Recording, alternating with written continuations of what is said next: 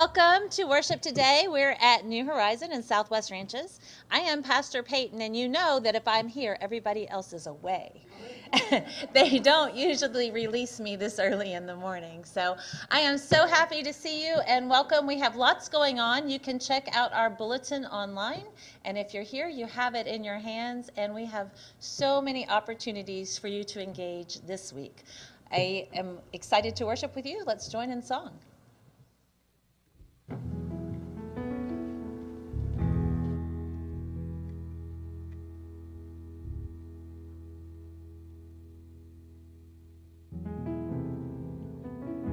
I was glad when they say, "Come, let us go into the house of the Lord." There's a couple of reasons for that. It's a good place to be. Is that amen?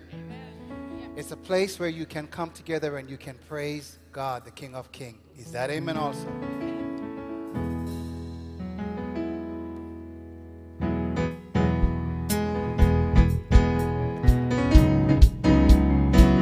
Put your hands together.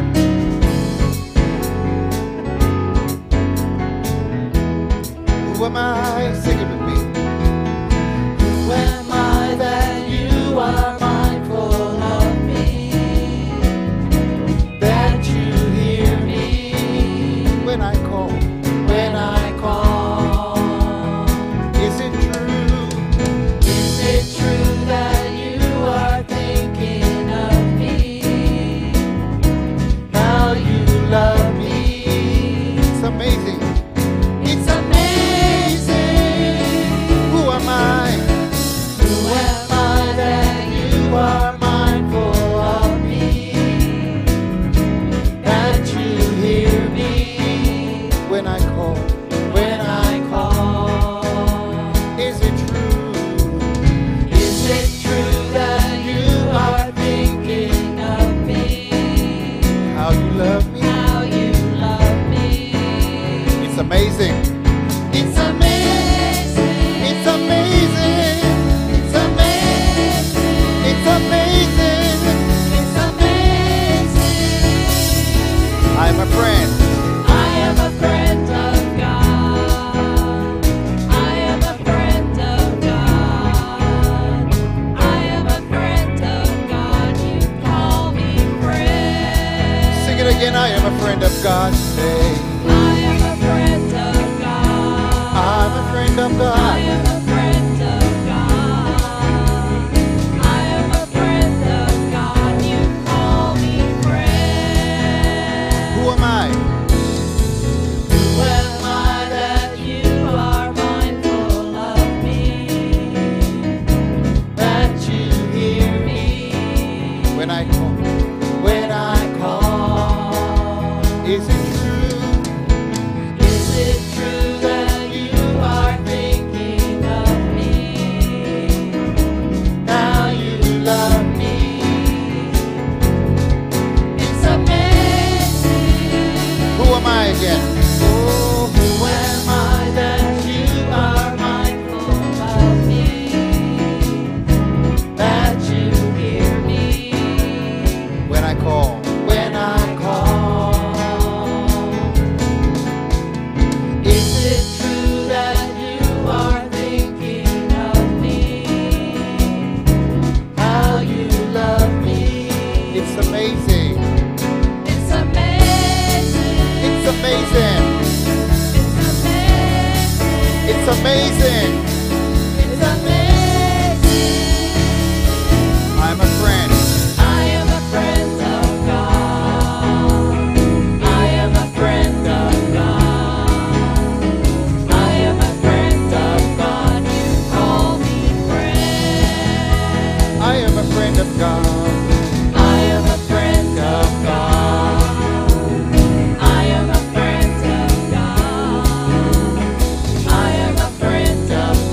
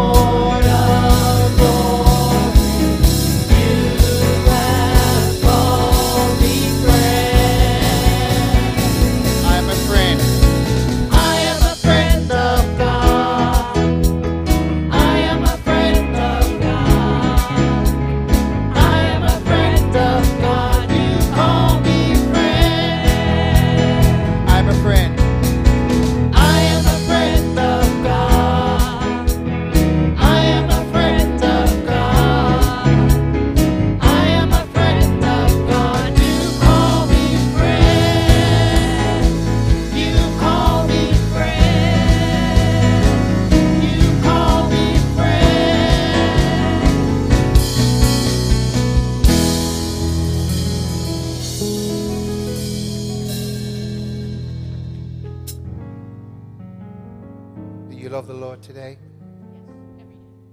Do you see the Lord your God as your king? We just sung about him being a friend. But he's your king. Is he your king? Is he first in your life this morning?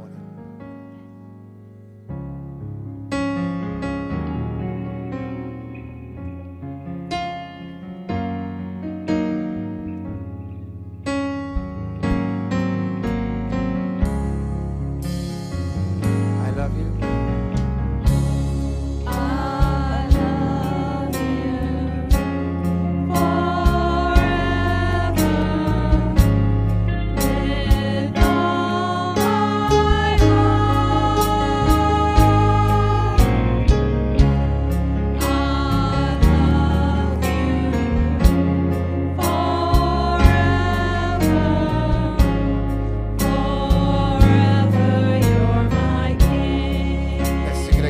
I love you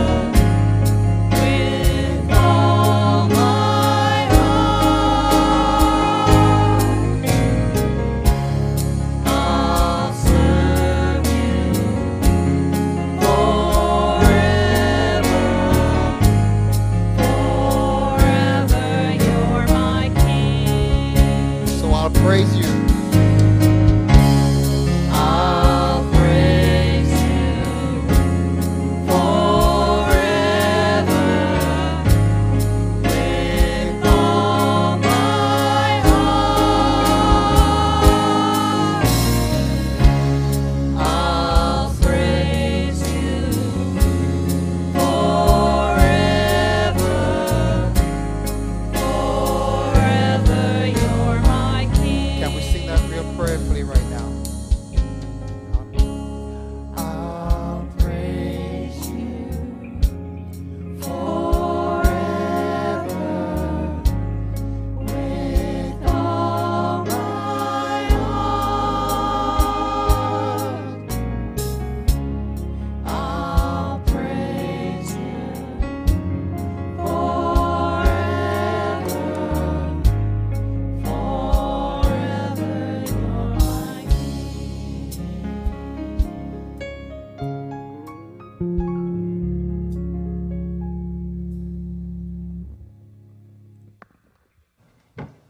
You may be seated. We come to one of my favorite times of our service. It's where we talk about our pegs. And those are the ways that we can pray, engage, give, and serve in our community and in our church. And there are so many. You can look around here and see all the banners. You can go to our website and see all the opportunities. But today I'm going to talk to you about camp. And camp is one of those thin spaces. It's Warren Willis Camp in Fruitland Park, Florida, and we take youth there every summer. And it's rising 4th graders through 12th graders, and we have had big buses that will hold 50 people. We've had vans, but one of the things that we believe as New Horizon is that the cost of camp should not be the reason you can't go. Does that make sense? So in terms of camp scholarship, we want to fill in the gap for those students and families to make sure that every child that would like to go to camp and experience the love and grace of Christ in an immersion week has the opportunity to do so. But that also means we need help doing that. The youth and the students do fundraisers throughout the year, and we try our best, but we always have sort of this number. It's the same number every year that seems to be our need number, and it's about $5,000. Don't know how it works out that way, but it always works out that way. We have currently raised about half of that, about $2,000 to $2,500, so we need some help. So our pegs this week is help us send kids to camp. And whatever you can do, you can pray about it, you can share with your community, you can offer scholarships, you can give money, you can come up with little mini fundraisers in your community to help send kids to camp. But we want to make sure that every child within New Horizon vicinity that would like to go to camp for Warren Willis can go. We go, and we want you to pray for this week too, week 2, June 27th to July the 2nd. So our pegs today is Warren Willis Camp, so help us send kids to camp this summer. And it's always great to hear their stories after, and we will definitely be sharing. So with that, let's turn to our Lord in prayer and a time of worship.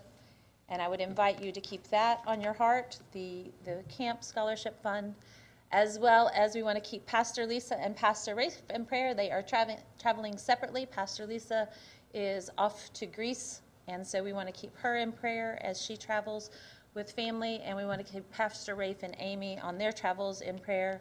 Some other things I would invite you to keep on your hearts as we go to our Lord is the things that are happening in our world, the things that are happening in our communities. Each and every day when you turn on the news, I think we find out that nothing is given. And so as we keep our community and our world and our neighbors and our friends and our families in our hearts, let's come kneel at the foot of the cross. Gracious and loving God, we are so grateful to be here today. We're grateful that you have called us together, that you have given us a space and a place to connect in community, that your Spirit has been poured out on this community and this congregation, and may our spirits rejoice in the good news that you have for us today. Open our hearts to your healing love, Father. We know that you are patient, Lord, and sometimes we find that we are just too busy for our own good. We pledge ourselves to hectic schedules and demands on our time and energy and resources. We seem to be rushing through life. We find it hard to just take a breath and rest in your presence. The cries of those in need often go unheeded because of our activities that sort of sap all of our energy and our resources and our spirits, and it's hard for us to slow down. Lord, remind us again that we are responsible for the care of this world, that we are responsible for sharing the gospel in the community to those that we meet. We are responsible for reaching out and offering your healing love. Help us to hear the words of patient love that you have for us. Remind us of the scriptures of which you tell us repeatedly how much we are loved, how much we are valued, and how much we are seen. Remind us again, Lord, of Jesus' words to his disciples when he told them that they should love one another as he loved them. May we take time to bear this witness to that love in all that we do and each and every day. Lord, hear us as we pray together as one community the way Jesus taught us to pray. Our Father, who art in heaven, hallowed be thy name. Thy kingdom come, thy will be done, on earth as it is in heaven. Give us this day our daily bread, and forgive us our trespasses, as we forgive those who trespass against us.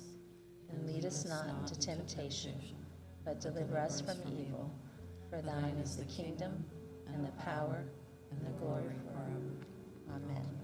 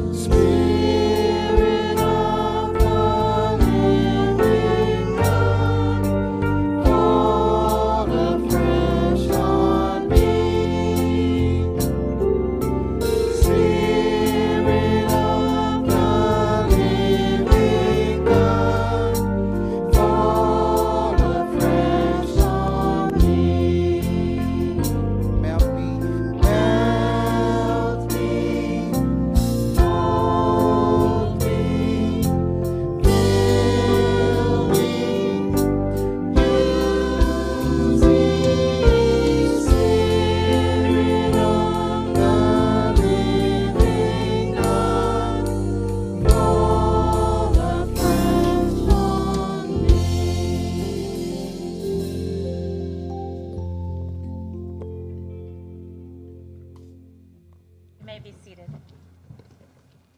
This morning, I have the pleasure to introduce an amazing pastor, an amazing speaker, and a wonderful storyteller. I think you're going to be very excited to hear from our district superintendent, Dr. Reverend Cynthia Weems. She will be coming with our message today, and we're so happy to have her. Please, Dr. Weems, come share with us. She's amazing. You're going to be I'm just going to love it.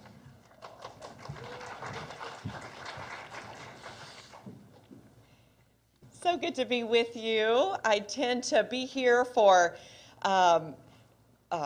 anniversaries and groundbreakings and ribbon cuttings and all kinds of fun things that happen at a church that is as vital and active as New Horizon. And it's wonderful to be here today to preach in this morning where we have these 2 worship services and then our church conference at 11:30 after the second service. I invite you to come back and be a part of that conversation with us as well. Our district runs from Delray Beach to Key West, so there are 60 United Methodist churches in that span, and you are one of those. So I live in the central part of Miami-Dade County in Coral Gables, where our district office is. Years ago, I served as an associate in Plantation, so I do have very, very fond memories of being right around the corner from you during those years. And I really love South Florida. I'm originally from Kansas City. Go Chiefs! And thank you, exactly. And love living here and raising my daughter here and being a part of the way God offers us opportunities and challenges in this particular time and season of church life and in the life of our communities. And I believe that when we do that work together, we do it best, right? The work of God in the midst of challenges and opportunities. In this particular year, I've worked with your leadership more than usual because, as you know, you're having a pastoral transition. I'd like to simply have a quick moment to thank Karen Brooke, who's done such an awesome job as your staff parish chairperson. I'd love for you to share with me in thanking her. You don't know what she does at this moment when a new pastor's coming, but I do because it's constant emails with me.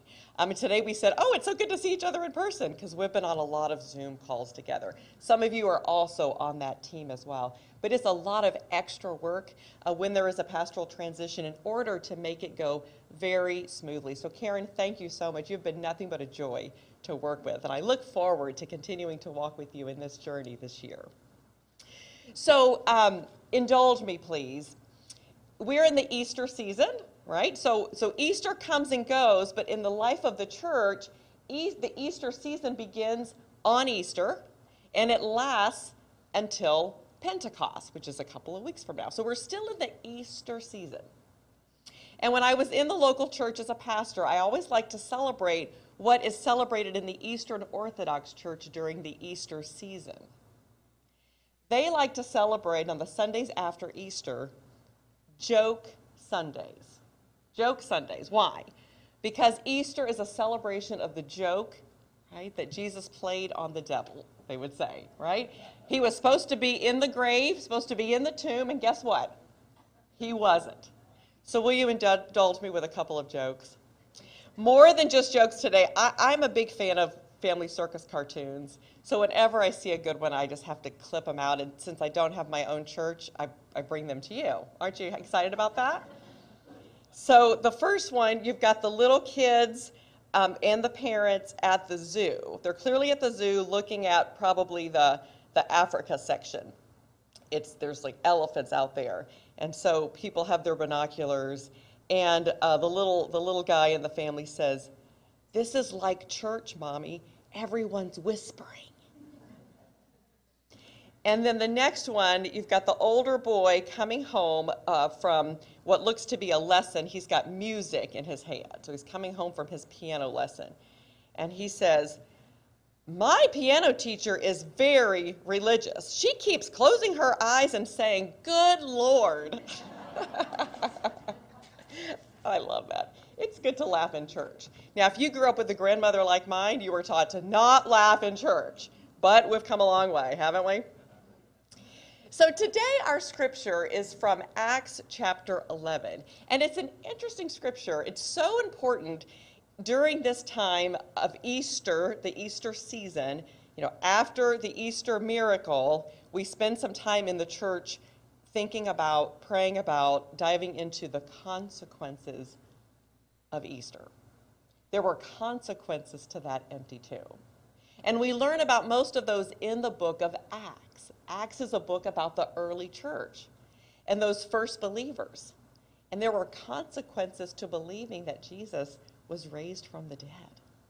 And so we walk with those apostles and the first believers through this very anxious season of being the early church. Now, Acts 11 is interesting because it's really a recap of Acts 10. In Acts 10, we have Cornelius, a Gentile leader who receives word that he's meant to call to Peter to come see him. At the same time, Peter's having a dream, which we're going to hear about today. And through the dream, Peter, sort of is prompted to respond to the invitation by Cornelius, this Gentile, to go visit, and they have an encounter. So Acts 11 is where Peter is being asked to defend his actions, his encounter with a Gentile. So in Acts 11, it's important for us to set that up here. We're hearing Peter's recap of what happened. He's defending himself to the apostles and the other believers, the Jewish believers. All right, so let's hear this together. Now the apostles and the brothers and sisters who were in Judea heard that the Gentiles had also accepted the word of God. So when Peter went up to Jerusalem would have been the heavy Jewish area, the circumcised believers, the Jews, criticized him, saying, "Why did you go to uncircumcised men and eat with them?" Right? The Gentiles. Why did you go and eat with them? Then Peter began to explain it to them, step by step, saying, "I was in the city of Joppa praying, and in a trance I saw a vision, something descending like a large sheet coming down from heaven, being lowered by its four corners, and it came close to me. As I looked at it closely, I saw four-footed animals, beasts of prey, reptiles, and birds of the air. I also heard a voice saying to me, 'Get up, Peter, kill and eat.' But I replied, 'By no means, Lord, for nothing profane,'" see, all of those things would have been forbidden in Jewish law, "for nothing profane or unclean has ever entered my mouth.' But a second time the voice answered from heaven, 'What God has made clean, you must not call profane.' This happened 3 times. Then everything was pulled up again to heaven. At that very moment, 3 men sent to me from Caesarea arrived at the house where we were. The Spirit told me to go with them and not to make a distinction between them and us. These 6 brothers also accompanied me, and we entered the man's house, Cornelius. Cornelius told us how he had seen the angel standing in his house and saying, 'Send to Joppa and bring Simon, who is called Peter. He will give you a message by which you and your entire household will be saved.' And as I began to speak, the Holy Spirit fell upon them just as it had upon us at the beginning. And I remembered the word of the Lord, how he had said, 'John baptized with water, but you will be baptized with the Holy Spirit.' If then God gave them the same gift that he gave to us when we believed in the Lord Jesus Christ, who was I that I could hinder God?" When they heard this, they were silenced, and they praised God, saying, "Then God has given even to the Gentiles the repentance that leads to life." This is the word of God for the people of God. Thanks be to God. Willie Jennings is a theologian, a scholar, who teaches at Yale Divinity School, and he has written a profound commentary on the book of Acts. And he writes this about Acts. And remember, as I said, we believe the author of the Gospel of Luke and Acts is the same, and they are often considered kind of two parts of the same story. He writes, "The book of Acts speaks of revolution. We must never forget this. It depicts life in the disrupting presence of the Holy Spirit. Luke, its author, is a master storyteller," he says. He's a master storyteller because he follows God on the ground, working and moving in and through the quotidian realities of struggle, of blood and pain, suffering and longing. He never loses sight of God or of humanity. Both of them locked in the drama of life together, locked in this drama of life together, aiming toward life abundant. Aiming toward life abundant. In the book of Acts, the stories of Pentecost, which happens in Acts 2, and the story of Cornelius receive more attention than anything else in the whole book of Acts. They're similar. They have a similar theme, and that is the work of the Holy Spirit. What happens when the Holy Spirit comes to town? Amen? And just messes everything up. Everything that we thought to be here, tangible, what we know. The Holy Spirit is at work in both of these stories. They're important to the story of the larger book of Acts because they really highlight the central problem in Acts, the central problem for the early church. And by early church, of course, we mean these early believers. There's not a church yet. There are people who believe that Jesus was raised from the dead. That's the early church, these gatherings of people. At the beginning, Jewish believers, of course, because Jesus was Jewish. And now, in Acts, we see what happens when that begins to expand. But the central problem that faced the early church was this question: is the good news of Jesus for all people? That was the central problem for the early church. Is the good news of Jesus for all people? Now, interestingly, we still have trouble with that question today, don't we? It remains with us. The first stories after Pentecost deal with Israel, of course. This is logical. The first believers were Jewish. They were observant Jews. For them, Jesus as Messiah was the next step in their Jewish roots. For them, the early church was kosher and it was observant. Right? So in the early church, all the laws of the Old Testament were kept. Right? We are observant Jews who believe in Jesus as Messiah. So Cornelius, his presence, his being, Cornelius was a problem. He was a problem for the early church. You see, in Acts 10, we're told that Cornelius is a Gentile. He's a problem because he was discovered in this group of people as the Jews began to leave Jerusalem and move toward the coastal road that was between Joppa and Caesarea. They began to meet Gentiles. And I don't know if your life is like mine, but when you have a good thing and you share it with others, sometimes they want it, right? And most of us like to share the good things that we've experienced in our lives. So as Jews begin to make their way from Jerusalem to this coastal road between Joppa and Caesarea, it was only natural that they liked to talk about this really good thing called Jesus. Right? That good news. And it kind of makes sense that a Gentile here and there really liked what he heard, liked what she heard, yes? I want to know more about that Jesus. So Cornelius was a problem. He was a Gentile. He was an officer in the Roman army, both of these hugely problematic for the church. He was introduced in Acts 10 as a God-fearer. He was devout. He was just. We're told he gave alms, he prayed, he had won the commendation of the whole Jewish nation.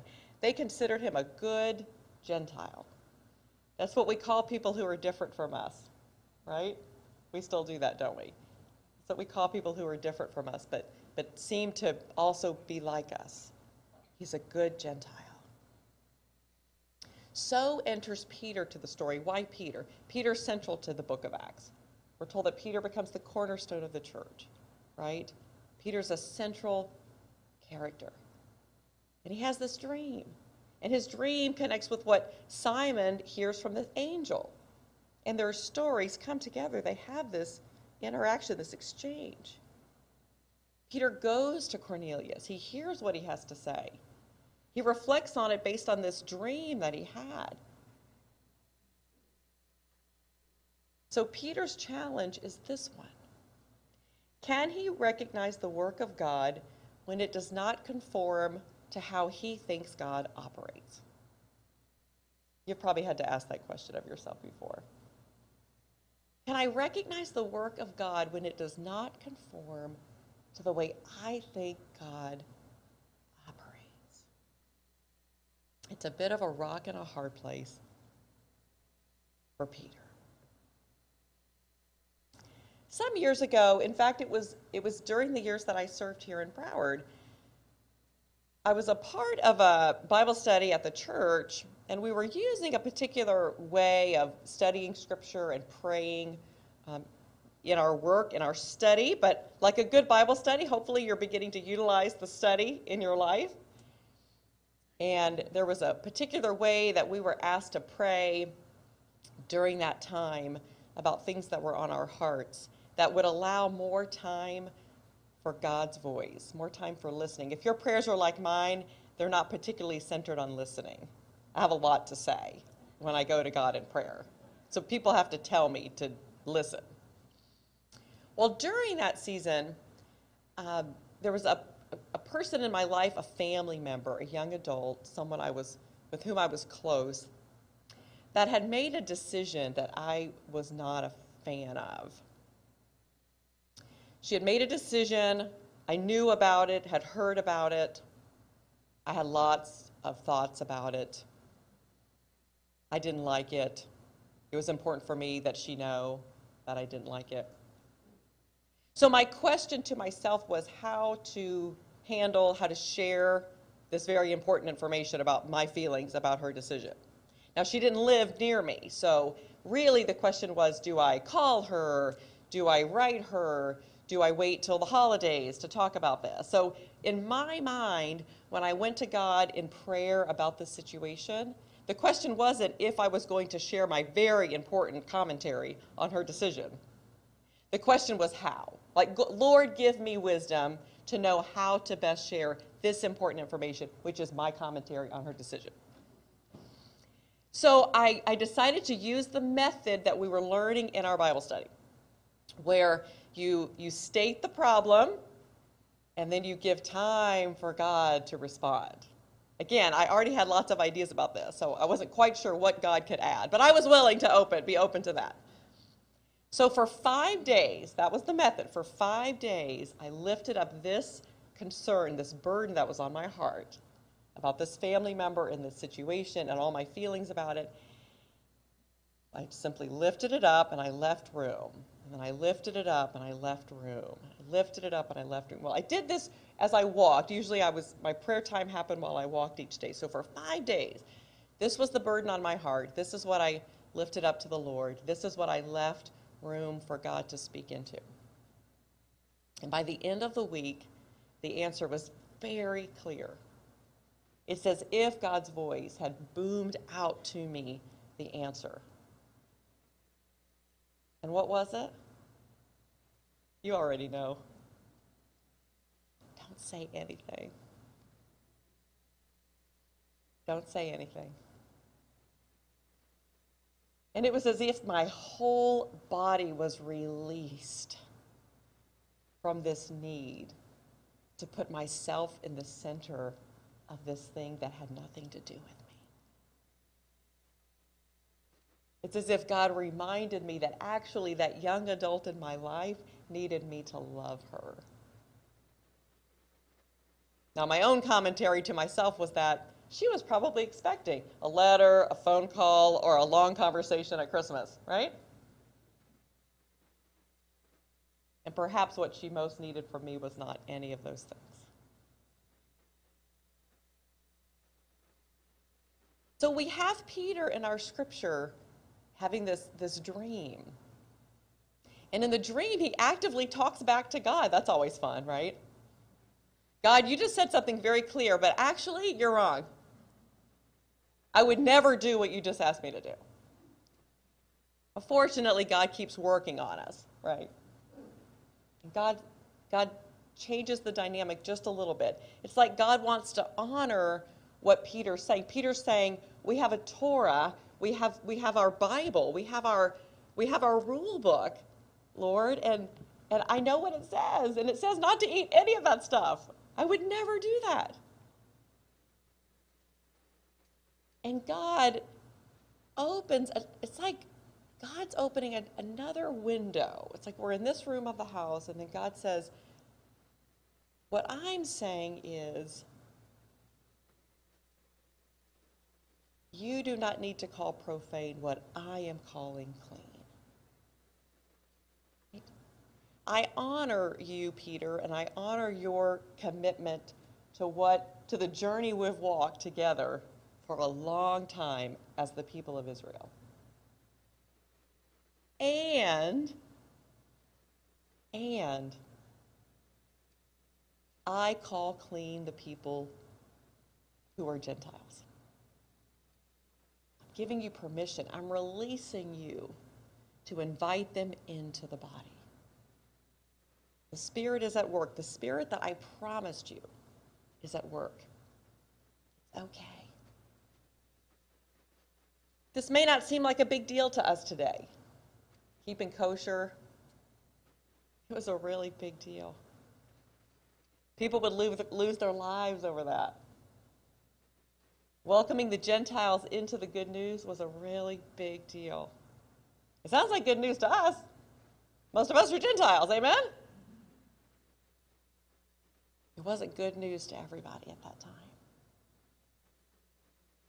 So Willie Jennings talks about these moments in his commentary on Acts as interruptions. Interruptions. The Spirit was at work, and the Spirit was causing an interruption. That is what the Spirit does, doesn't the Spirit do that? These interruptions. Interruptions into what seems like an easy answer. Right? I mean, for Jewish believers, it would have seemed like an easy answer. This good news is not for you. Like, we're so sorry. But this is actually our story. Jesus is ours. Right? The Messiah, like, this is for us. This was an interruption. So Jennings says that Jews believed the interruption was the presence of the Gentiles, right? That they were sort of coming to invade the sacred turf, the sacred space of the Jews, right? They were kind of like the unwelcome guest that wants to stay longer. In Florida, we get a lot of those, don't we? The unwelcome guest that says, I'm going to stay a little longer. It's really nice here. So he talks about and we can feel that in the text, can't we? We can feel that. And we can think about times in our lives when that's been us. We've been a part of a group or a club or a church or a family where we're the ones saying, it feels like these are unwelcome guests. This is ours, not theirs. So Jennings says that the Jews wanted to see the Gentiles as disruptors, as invaders of the space.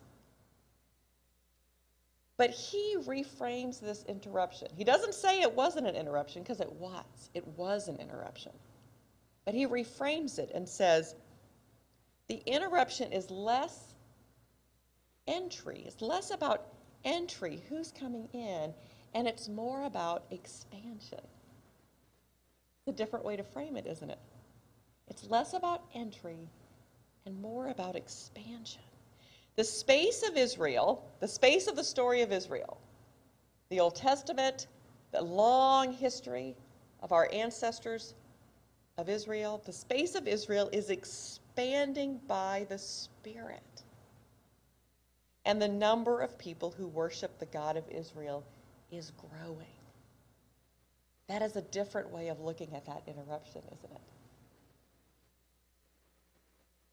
The Gentile question to the Jews in Acts is this. Listen to this closely.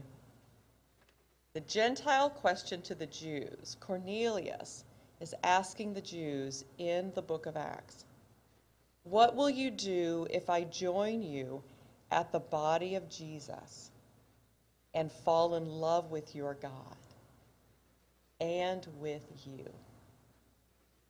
What will you do? You're telling the story, you're walking the coastal road, you've got good news, it's on your lips, you're talking about this risen Savior, and I'm falling in love with your God, and actually with you. What will you do? And Jennings says this is the most terrifying aspect of any interruption. Love. That love becomes the result. Have you experienced interruptions in your life? Think with me for a minute. Maybe the unexpected arrival of grandchildren to live with you. Maybe a new coworker or a new boss. Unexpected interruption, right? Maybe an elderly parent who needs extra care from you. Interruption. Change of plans, or I don't know, maybe a new pastor coming to your church this summer? Right? Have we experienced interruptions? We have. If you're like me, you probably often experience these interruptions as an invasion, right? Like an unwelcome change to my routine, to what I know, to the way I do things. Yet in the end, perhaps you've learned, as I often have as well in life, that these interruptions often lead to an expansion. An expansion of the household, an expansion of our time, an expansion of our work relationships, an expansion of our hearts. Spirit-led interruptions can lead to love and a greater degree of it. Mother Teresa has said that, was believed to have said, past tense, that the ills of the world all go back to the fact that we have forgotten that we belong to each other. We have forgotten that we belong to each other. When I consider this story today, Peter's recounting of his experience, his encounter with Cornelius, and the way God and the Spirit intervened to help them understand one another, it's as if the creation story just continues to connect us back to each other, right? We belong to each other. Jews and Gentiles belong to each other. And I believe in our world today where we see division at every corner, don't we? At every step, it seems. That we consider the ways that we belong to each other, even with all of our differences. We really can't underestimate the differences between Jews and Gentiles at the time of the early church. They were profound, insurmountable, people would have said. And yet the early church became a church that flourished with Jews and Gentiles, with rich and poor, with slave and free, with men and women. It flourished with that diversity. It actually became a great trademark of the early church. So let us hear again the end of our scripture today.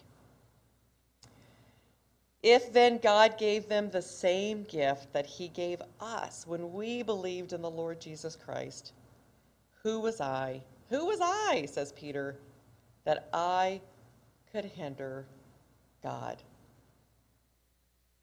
And when they heard this, they were silenced, and they praised God, saying, "Then God has given even to the Gentiles the repentance that leads to life."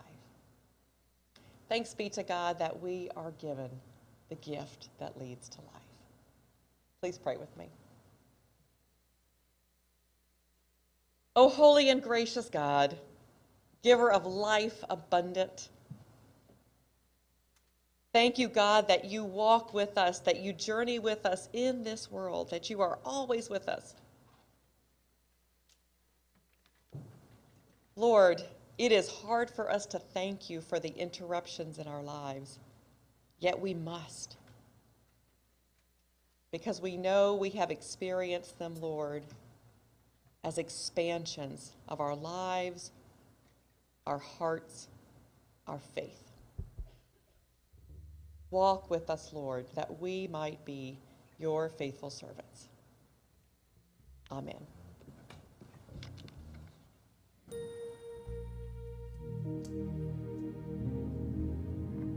Would you stand as we sing?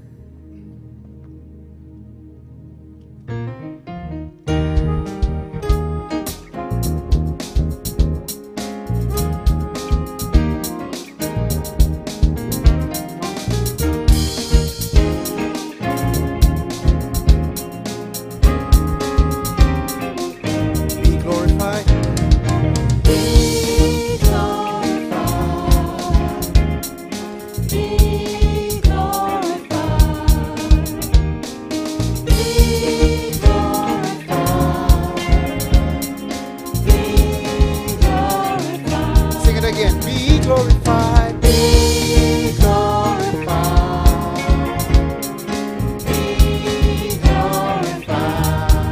Be glorified. Be glorified.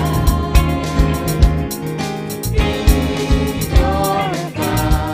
Be glorified in heaven. Be glorified in the heavens. Be glorified in the earth. Be glorified in this temple.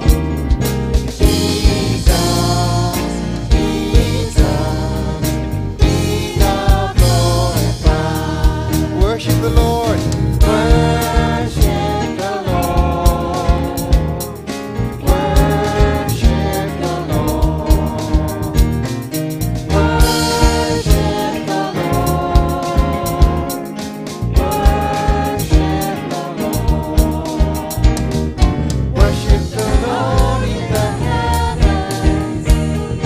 Worship the Lord in the earth. Worship the Lord in this temple. Jesus, Jesus, be thou glorified. Worship the Lord. Worship the Lord. Worship the Lord. Worship the Lord. Worship the Lord.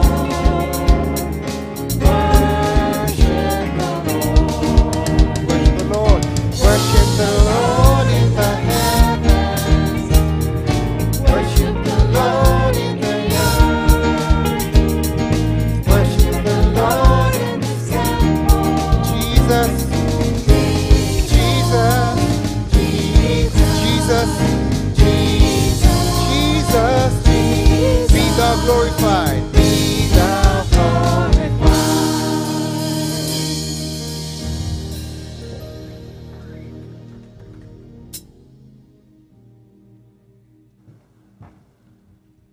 So as you go, may we be a community that flourishes in the interruptions of the Holy Spirit.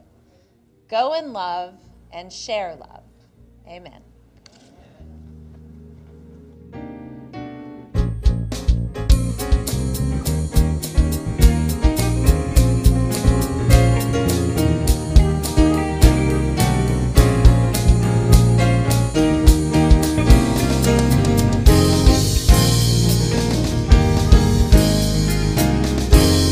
Worship the Lord. Worship the Lord. Worship The Lord in the heavens.